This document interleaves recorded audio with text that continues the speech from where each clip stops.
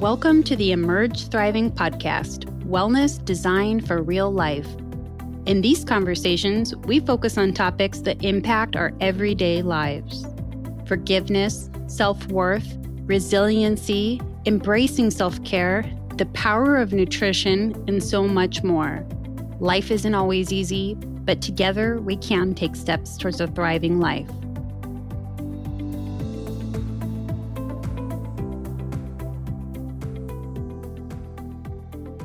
Joining us today is Jennifer Soames from Head of Hope. Thank you for being with us, Jennifer. We're so happy to have you. Before we dive right in, would you mind introducing yourself to our listeners? Sure, Amy. Thanks so much for having me. I am Jennifer Soames, traumatic brain injury survivor, retired holistic health professional, yoga instructor, and author of Head of Hope, a resource and empowerment guide for living and thriving with a traumatic brain injury. Thank you. We're so grateful to have you with us today. I'm really excited. I know we're going to talk more about your book towards the end of our conversation, but before we get started, would you mind sharing with us a little about your personal story? Of course. The first question that often follows when somebody finds out that I live with a traumatic brain injury, or TBI for short, is how did it happen? So here's the super condensed version. In November 2013, I fell off of a horse during a riding lesson when the horse spooked, incurring a concussion, which is a TBI. And yes, I was wearing my helmet at the time. The next day on the way home from the ER after getting a CT scan, I was passenger in a car accident that occurred just 25 hours later. Living with a traumatic brain injury for going on 7 years, PTSD for almost 8 after being passenger in a very bad car accident almost exactly a year prior, and having been a licensed body worker for 14 years working predominantly with clients in chronic pain, as well as simply being human, has taught me more than I ever wanted to know about resilience. Related to my brain injury, I was additionally diagnosed with clinical depression, pituitary damage, and dysautonomia. Managing the long list of symptoms and repercussions of each of these is definitely no walk in the park. And they forced me into medical retirement in January of this year. While life can be pretty depressing dealing with all of this at times, in addition to a pandemic, and the challenges facing our country and our world, understanding resilience helps me get through the toughest of days. And cultivating resilience is really essential to our survival, whether you're just having a bad day or if you're experiencing life-altering trauma. And today, hopefully, we'll share with you some ways that you can use to increase your resilience for the rest of 2020 and beyond. Your experience is incredible. I've been reading your book too, and I love it. Your story is inspirational. And it connects deeply with resiliency in a really realistic and relatable way, which actually segues perfectly into our conversation on resiliency. I know you spent a lot of time researching resiliency and practicing it in your own life. What does resilience look like from your perspective? Oh, excellent question. And just to clarify, resilience and resiliency are the exact same thing, and they're both the same word. And so just so people know that we're talking about the exact same thing. You know, I really like the definition of resilience from the American Psychological Association first. And that is the process of adapting well in the face of adversity, trauma, tragedy, threats, and even significant sources of stress, such as family and relationship problems, serious health problems, or workplace and financial stresses. Now, that's a lot, one little sentence, but I think that encompasses a lot. But to put it really simply, resilience is being able to bend without breaking. And really, my favorite Japanese proverb that sums this up well, I think also, is fall down 7 times, stand up 8. So 3 different ways to look at it, but ultimately saying the same thing. So resilience, just in general as a concept, it feels like it's really big and would be a lot to unpack. So just for the purposes of this conversation, how can we break it down into smaller pieces? Yeah, and it can seem so vast. It's like, where do we even start? But thankfully, there are some people who have researched this qualitatively and have even written about it. And so I pull this from a book called Resilience, The Science of Mastering Life's Greatest Challenges by Stephen Southwick and Dennis Charney. And they break it down into 10, what they call factors, but what I choose to call ingredients. And these are optimism, facing fear, Moral compass, ethics, and altruism are grouped together. Religion and spirituality, social support, role models, physical fitness, brain fitness, cognitive and emotional flexibility, and meaning, purpose, and growth all grouped together. I love those. It just really makes me want to dive deep into so many of them and unpack them. I know we can't. So I guess my question for you at this point would be, since we can't go in depth on all of the aspects of resilience in our conversation, of these ingredients, I love that way of framing it, of the ingredients of resilience, which three do you feel like are the most important? And then also why? Excellent question. And yeah, to clarify why I choose the term ingredients as opposed to the author's term factors, is that ingredients allow us to look at these as just as if you were making chocolate chip cookies. Like, what do you need more of? Or maybe what do you need a little bit less of? And to be able to tailor them to meet your needs as opposed to looking at them as these like really strict, almost like rules. So tailor them to meet your needs and use them as you see fit. So that's why I like to say the word ingredients for these. And yeah, to look at all of these in depth would take us literally like hours or possibly even days. The top three that I think are the most important, at least right now for myself, are optimism, facing fear, and meaning, purpose, and growth. So let's start with optimism. And typically, optimism can be seen as just having a really positive attitude, such as if somebody asked you if the glass is half empty or half full, of course, you would say it was full. But yet, if you're my very linear thinking engineer husband, he would say that the glass is twice as big as it needs to be. But really, optimism is a future-oriented attitude with you have with confidence that things are going to turn out and that with enough hard work, good things will happen, even if you don't necessarily know how, when, or why. But it's just having that confidence that things will turn out well in the long run, even if it may not be in your lifetime for you to see it. But I want to make it really clear that optimism isn't a blind thing. It's not just this, well, think positive and everything will turn out great, because honestly, pardon my language, but it's bullshit. Some people believe that, and great if you do, but for me, that doesn't work. Because for me, that's a spiritual bypass and unrealistic. Having realistic optimism allows you to consciously choose to think positively and to be open to the silver lining in any challenge, but while still acknowledging the situation at hand. So it's not dismissing what's going on for you or the situation that is going on in the world. It's just saying, I see it, it's real, and I have confidence that things are going to work out.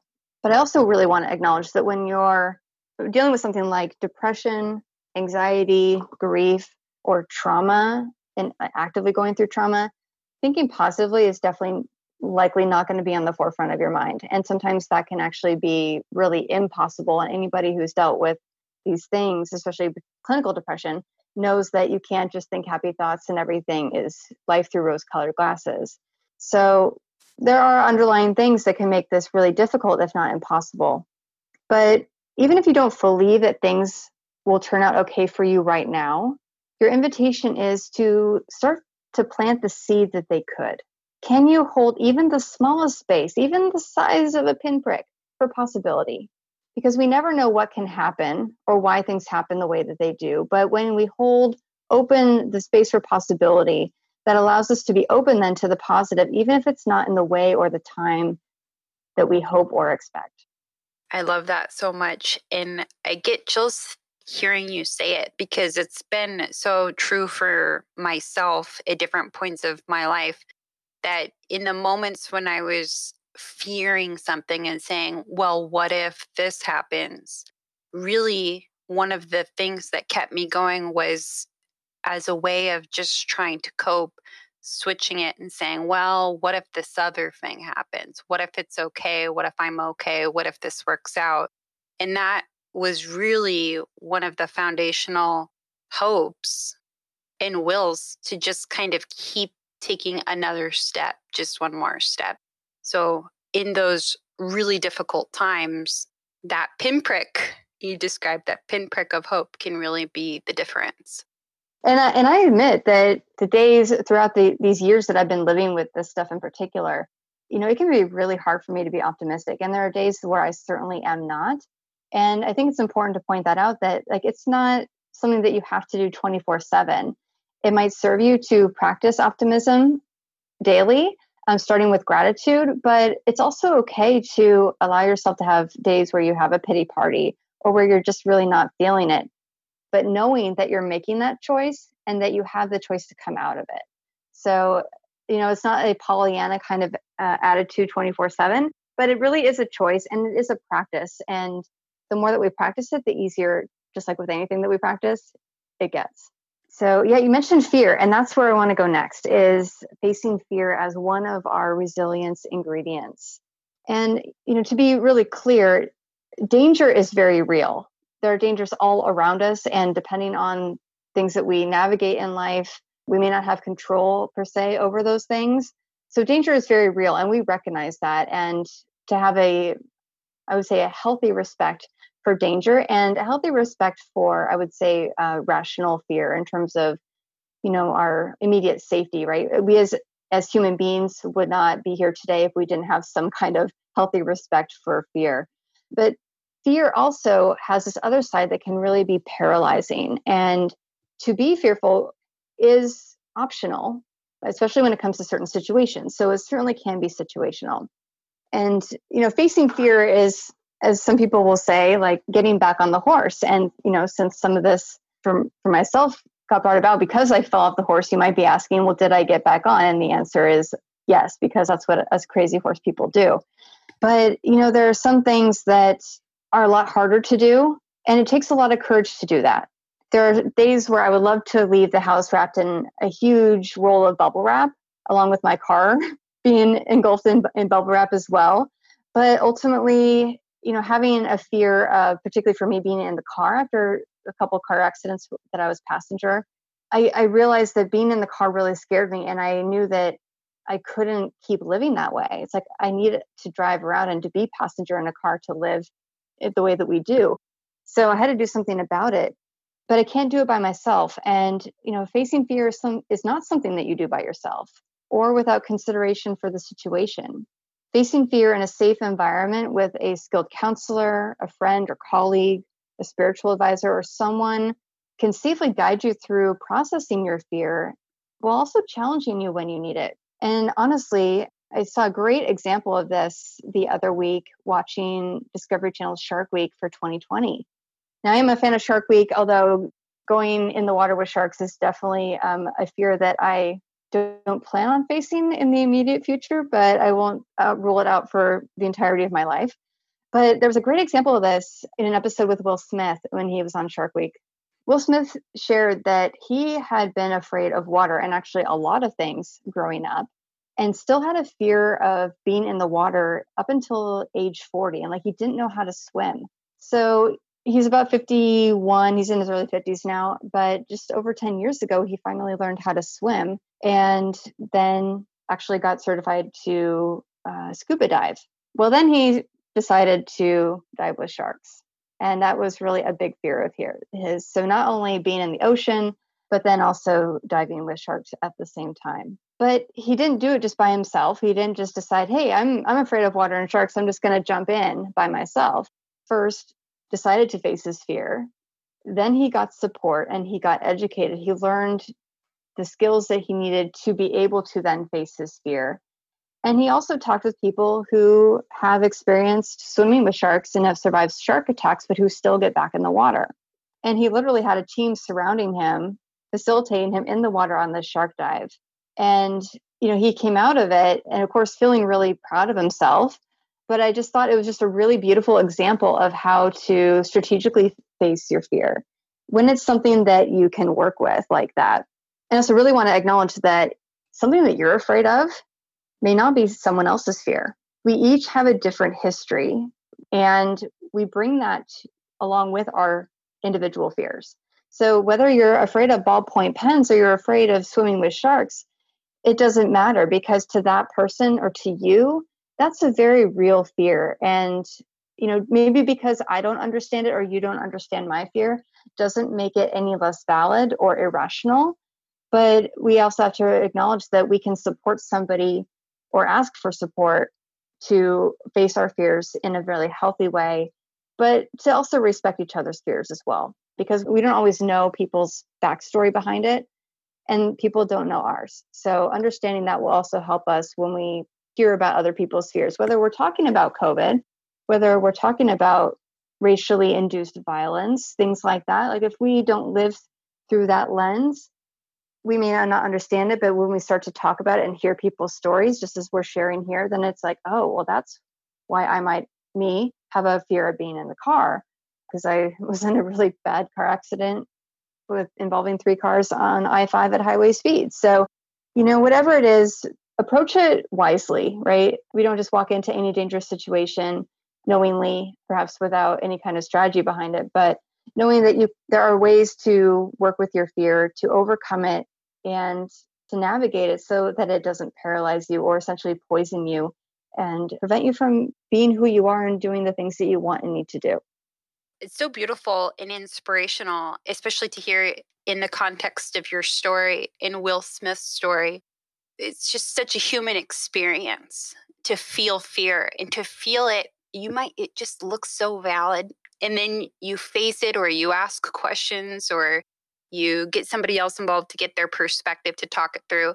And then there's been many times where I've realized the fear, really, that's what it was. It was just fear. There wasn't any truth to it. There wasn't any legs to it. It's literally just my thoughts and emotions presenting themselves as fear. And it was taking the time to take a deeper look, to breathe through it, to talk through it, that allowed me to take those next steps forward. And that built up confidence then, slowly but surely, in other situations, to look fear in the face again when that second time might appear more legitimate, and then you kind of talk through it, walk through it, look at it again, ask more questions, not just sit in the emotional space, but kind of push past that a little bit to really make sure you're understanding the situation from what it is. So the invitation I would offer is, can we get curious about it? Right? It's like as if we were little kids and we were afraid of the monster in the closet that really was just in our mind, likely. Because I don't know about you, but I did not actually have any monsters in my closet. But, so many of those things, it's like if we get curious about it, like maybe we just get a little bit closer to that closet. Maybe we open the door just a little bit. Maybe we start to peer in a little bit. And then we realize like, oh, well, that's just my heavy winter jacket making it look like there's a scary monster in there. But when we start to get curious about it, then we can look at it from maybe a different perspective that starts to tone down that fear. And then, when we actually face it and get past it, then it's like, oh, that was so easy. What was I afraid of? But at the moment, that fear was very real. And so it is very real in the moment, but we also can realize that maybe it doesn't have to be that way. Yeah, or in Will Smith's case, forming a plan around your fear. I'm afraid of the shark. I realize there's danger here. How can I form a plan or a strategy around this? And then face that feeling, but do it in a way that honors and respects the reality of the situation I'm in, finding that reality and working through it. I love it.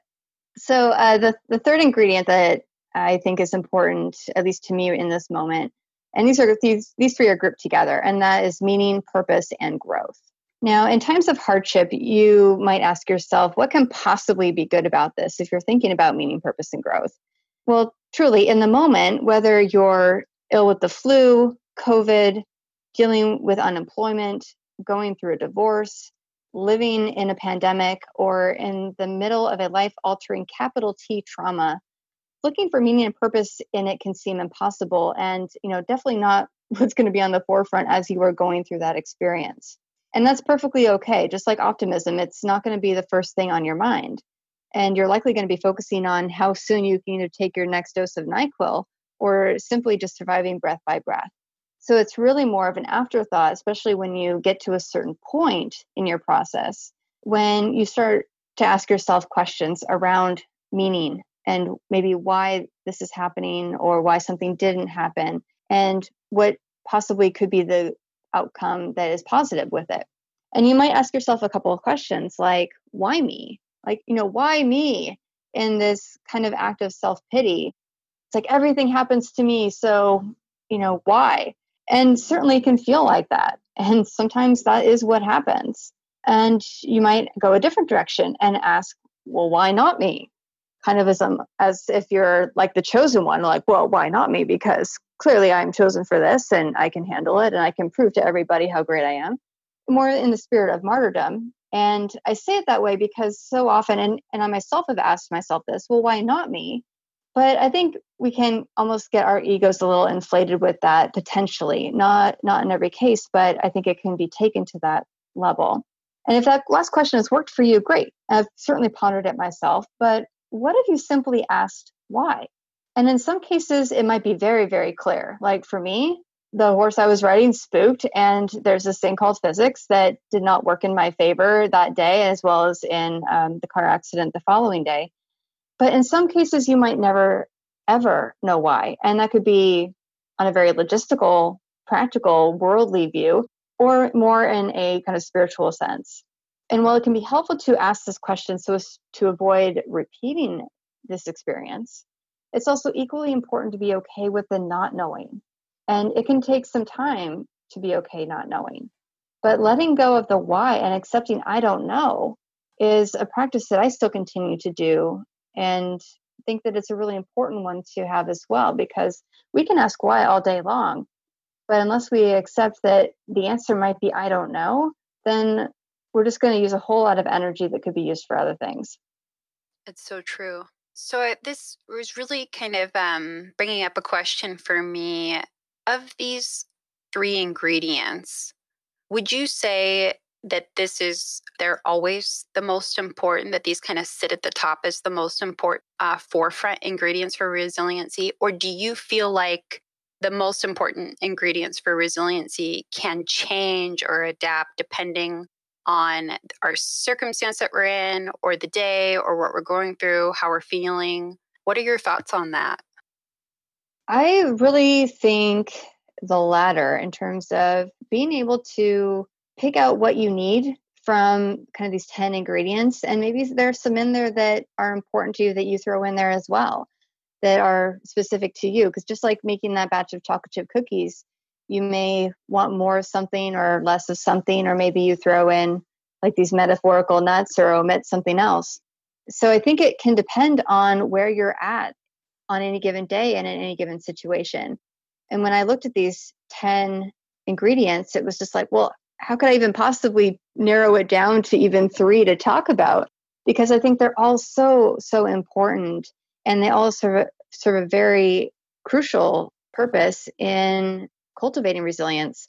But I really think it depends on what you need and what's going to serve you the best in the moment. So maybe 8 out of 10 are the most important to you, maybe all 10, or maybe just 5. And again, maybe there's some that we didn't list here that have come to mind to you, and that's okay too, right? Make it your own. But these are some ideas of things for you to think about when thinking about this topic of resilience and how you can build up your own, especially when we're going through a really tough year. I mean, there's a lot of stuff going on for people in our communities and our families, and of course in our world. So there's a lot that we can draw upon, but if we don't have the words or the language to describe it, then it's going to be a lot harder to cultivate that resilience and to ask for what we need. From your perspective, what do you feel keeps us from being resilient? I would say first and foremost, just not having enough of any of those ingredients. And when you don't have enough of something, right, your product is not going to be as good. Like going back to that chocolate chip cookie analogy, if you're trying to make chocolate chip cookies, but you're out of chocolate chips, those aren't going to be the best chocolate chip cookies you've ever made. Or, if you're out of something, it's just not going to be the same. So I think ultimately when you get familiar with some of these ingredients and you really think about them in your own life and how they apply to you on a daily basis, when you are not feeling resilient, when you're having those rough days, or when you're going through a really tough time or bumping up against a very difficult challenge, it's taking that inventory of your ingredients and going, all right, what do I need? Because when you don't have enough, you're just not going to be as resilient as you could be. And I would say that, take them with a grain of salt. One of the ingredients listed is physical fitness. And yes, that is really important, and all these different reasons that we could go into about that. But I also really want to acknowledge that there are some people who have physical limitations, who maybe can't be in peak physical fitness shape. And that's okay too. Like some of the challenges I deal with, the dysautonomia in particular, makes it really hard to be in my best physical form. And so when I read that, I almost felt kind of less than, because I'm like, oh, well, I'm never going to be fully resilient if I am not what these authors who have done all this qualitative research on resilience say. But it was like, you know what? But they're not dealing with what I'm dealing with. Just like I haven't dealt with so many of the issues that the people they highlighted in their book have dealt with. So put it into context of your own story and go from there, because we start to compare ourselves to other people, and that definitely doesn't help us. So apply it to yourself as you see fit, but knowing that you're doing the best you can with what you've got to develop as much resilience will help you the most. But when you know what those variables, those ingredients are, you'll know when you don't have enough of something. And likewise, as I mentioned a little bit when talking about optimism, is that when you're dealing with either undiagnosed, unmanaged, or maybe poorly managed challenges like clinical depression, anxiety, PTSD, or particularly other mental health challenges, that can also make things like optimism, which is, again, a really important ingredient for resilience, that much harder, as well as things like physical fitness and other things like that too. So identifying the challenges that you have, accepting them, and then working with them is going to help you to develop that as well. But if you know that you're dealing with depression, anxiety, PTSD, grief, any of these other things that might limit you from really developing the most resilience that you can have, identify them first and then work with them so that they become less a barrier between you and your most resilient self. That reminds me how important self-compassion is and self-care. You're not really saying, this is how I should be, and then creating a large gap for yourself or where you want to go, but just acknowledging where you are, addressing that in the moment, or identifying that in the moment. Absolutely. And as a yoga instructor, I tell my students all the time, like there is no really should when you're doing a yoga practice, just as in life, like, because what you do on the mat is the same as what you're going to do off the mat. They're the same. So don't should on yourself. I mean, there are some things you might include some shoulds about, especially regarding our own, safety, particularly when it comes to things like yoga class, right? Like ultimately, don't do things that are going to hurt yourself knowingly. But at the same time, do you. So yeah, acknowledge where you are in the moment and work with that without comparing yourself to someone else or to how you were before or where you think you, quote, should be. Because ultimately, none of those things matter other than just where you are right now, because that's all you have to work with. That's so beautiful. So I think the only question left on the table is really, was there anything you would add to the conversation of resiliency and some of the challenges that we're facing here in 2020? Is there any additional thoughts or perspectives or context or tips, advice, things that you would share about the challenge? Like, for example, COVID is something that everybody's all facing together. And that comes with so many other things too. I mean, there's a long list of challenges. What are your thoughts on resiliency and some of those things we're all facing? An easy one to answer, honestly. But I think, especially when we're dealing with a lot of isolation, as we've had stay-at-home orders, we might have stay-at-home orders again in the future, depending on how things go, depending on people's demographic, especially if they're in a really high risk demographic. They may be single, they may not really have contact with other people. That I think that the social support in particular is one of the most important resilience ingredients when dealing with this pandemic. And obviously, there are a lot of different views on it. There's a lot of opinions. There's a lot of misinformation that makes it hard to be cohesive. But I think when we look at our social circles and try to gain as much social support as we can, even if it's over the phone, text message, Zoom, whatever it is, or socially distanced, I think that that's going to be one of the biggest things. that is going to help us get through this. Because it doesn't mean that you have to have a lot of people who are in your social network, even if it's just like 3 key people who check in on you and you check in on them. I think that is probably one of the biggest things that's going to help get us through, because this isolation has definitely taken a toll on people. And, it's going to take a lot to, I think, unpack all of the challenges that have come with that as well. It's going to take some time and probably it's a lot of counseling for people. I know it will for me. So I think for COVID, that's going to be one of the most important things, as well as some of the other things that we're dealing with, the social inequality and social justice challenges, particularly around race. Having that social support is going to be equally important because we can't do these things alone. And what COVID has taught us is how much we need other people. And it doesn't matter what it's for, right? Like there's certain things we can do by ourselves, and we've figured out how to do those pretty well over the last near 6 months. But there's a lot that we really can't. So I think the more that we stay connected with the people who are important to us and who uplift us and support us is going to help get us through the next months to years, depending on how all of this unfolds, but hopefully sooner than later. Well, speaking of staying connected and surrounding ourselves by people that are positive and uplifting, how can we stay in touch with you? You've got an amazing book that I love. Where can people go to find your book? And then how can they stay connected with you on social media? For more information on the book and to also order it, you can visit my website, which is headofhope.com. And for those of you who like ebooks, it is available on Amazon, or if you're just an Amazon lover, then the print book is there too. But to buy directly from me, you can go to headofhope.com. I also do have a YouTube channel also for Head of Hope. There are my TBI diaries, as I call them, and a lot of episodes there just talking about traumatic brain injury in particular and what it's like, do's and don'ts, especially in regard to people with a traumatic brain injury and how to interact with them, as well as, of course, Facebook and Instagram. It's at Head of Hope TBI. You can find me both on there. And if you're in the Seattle area and you are a member of the TBI community, you are welcome to join my Facebook group, which is Seattle Area TBI Survivors.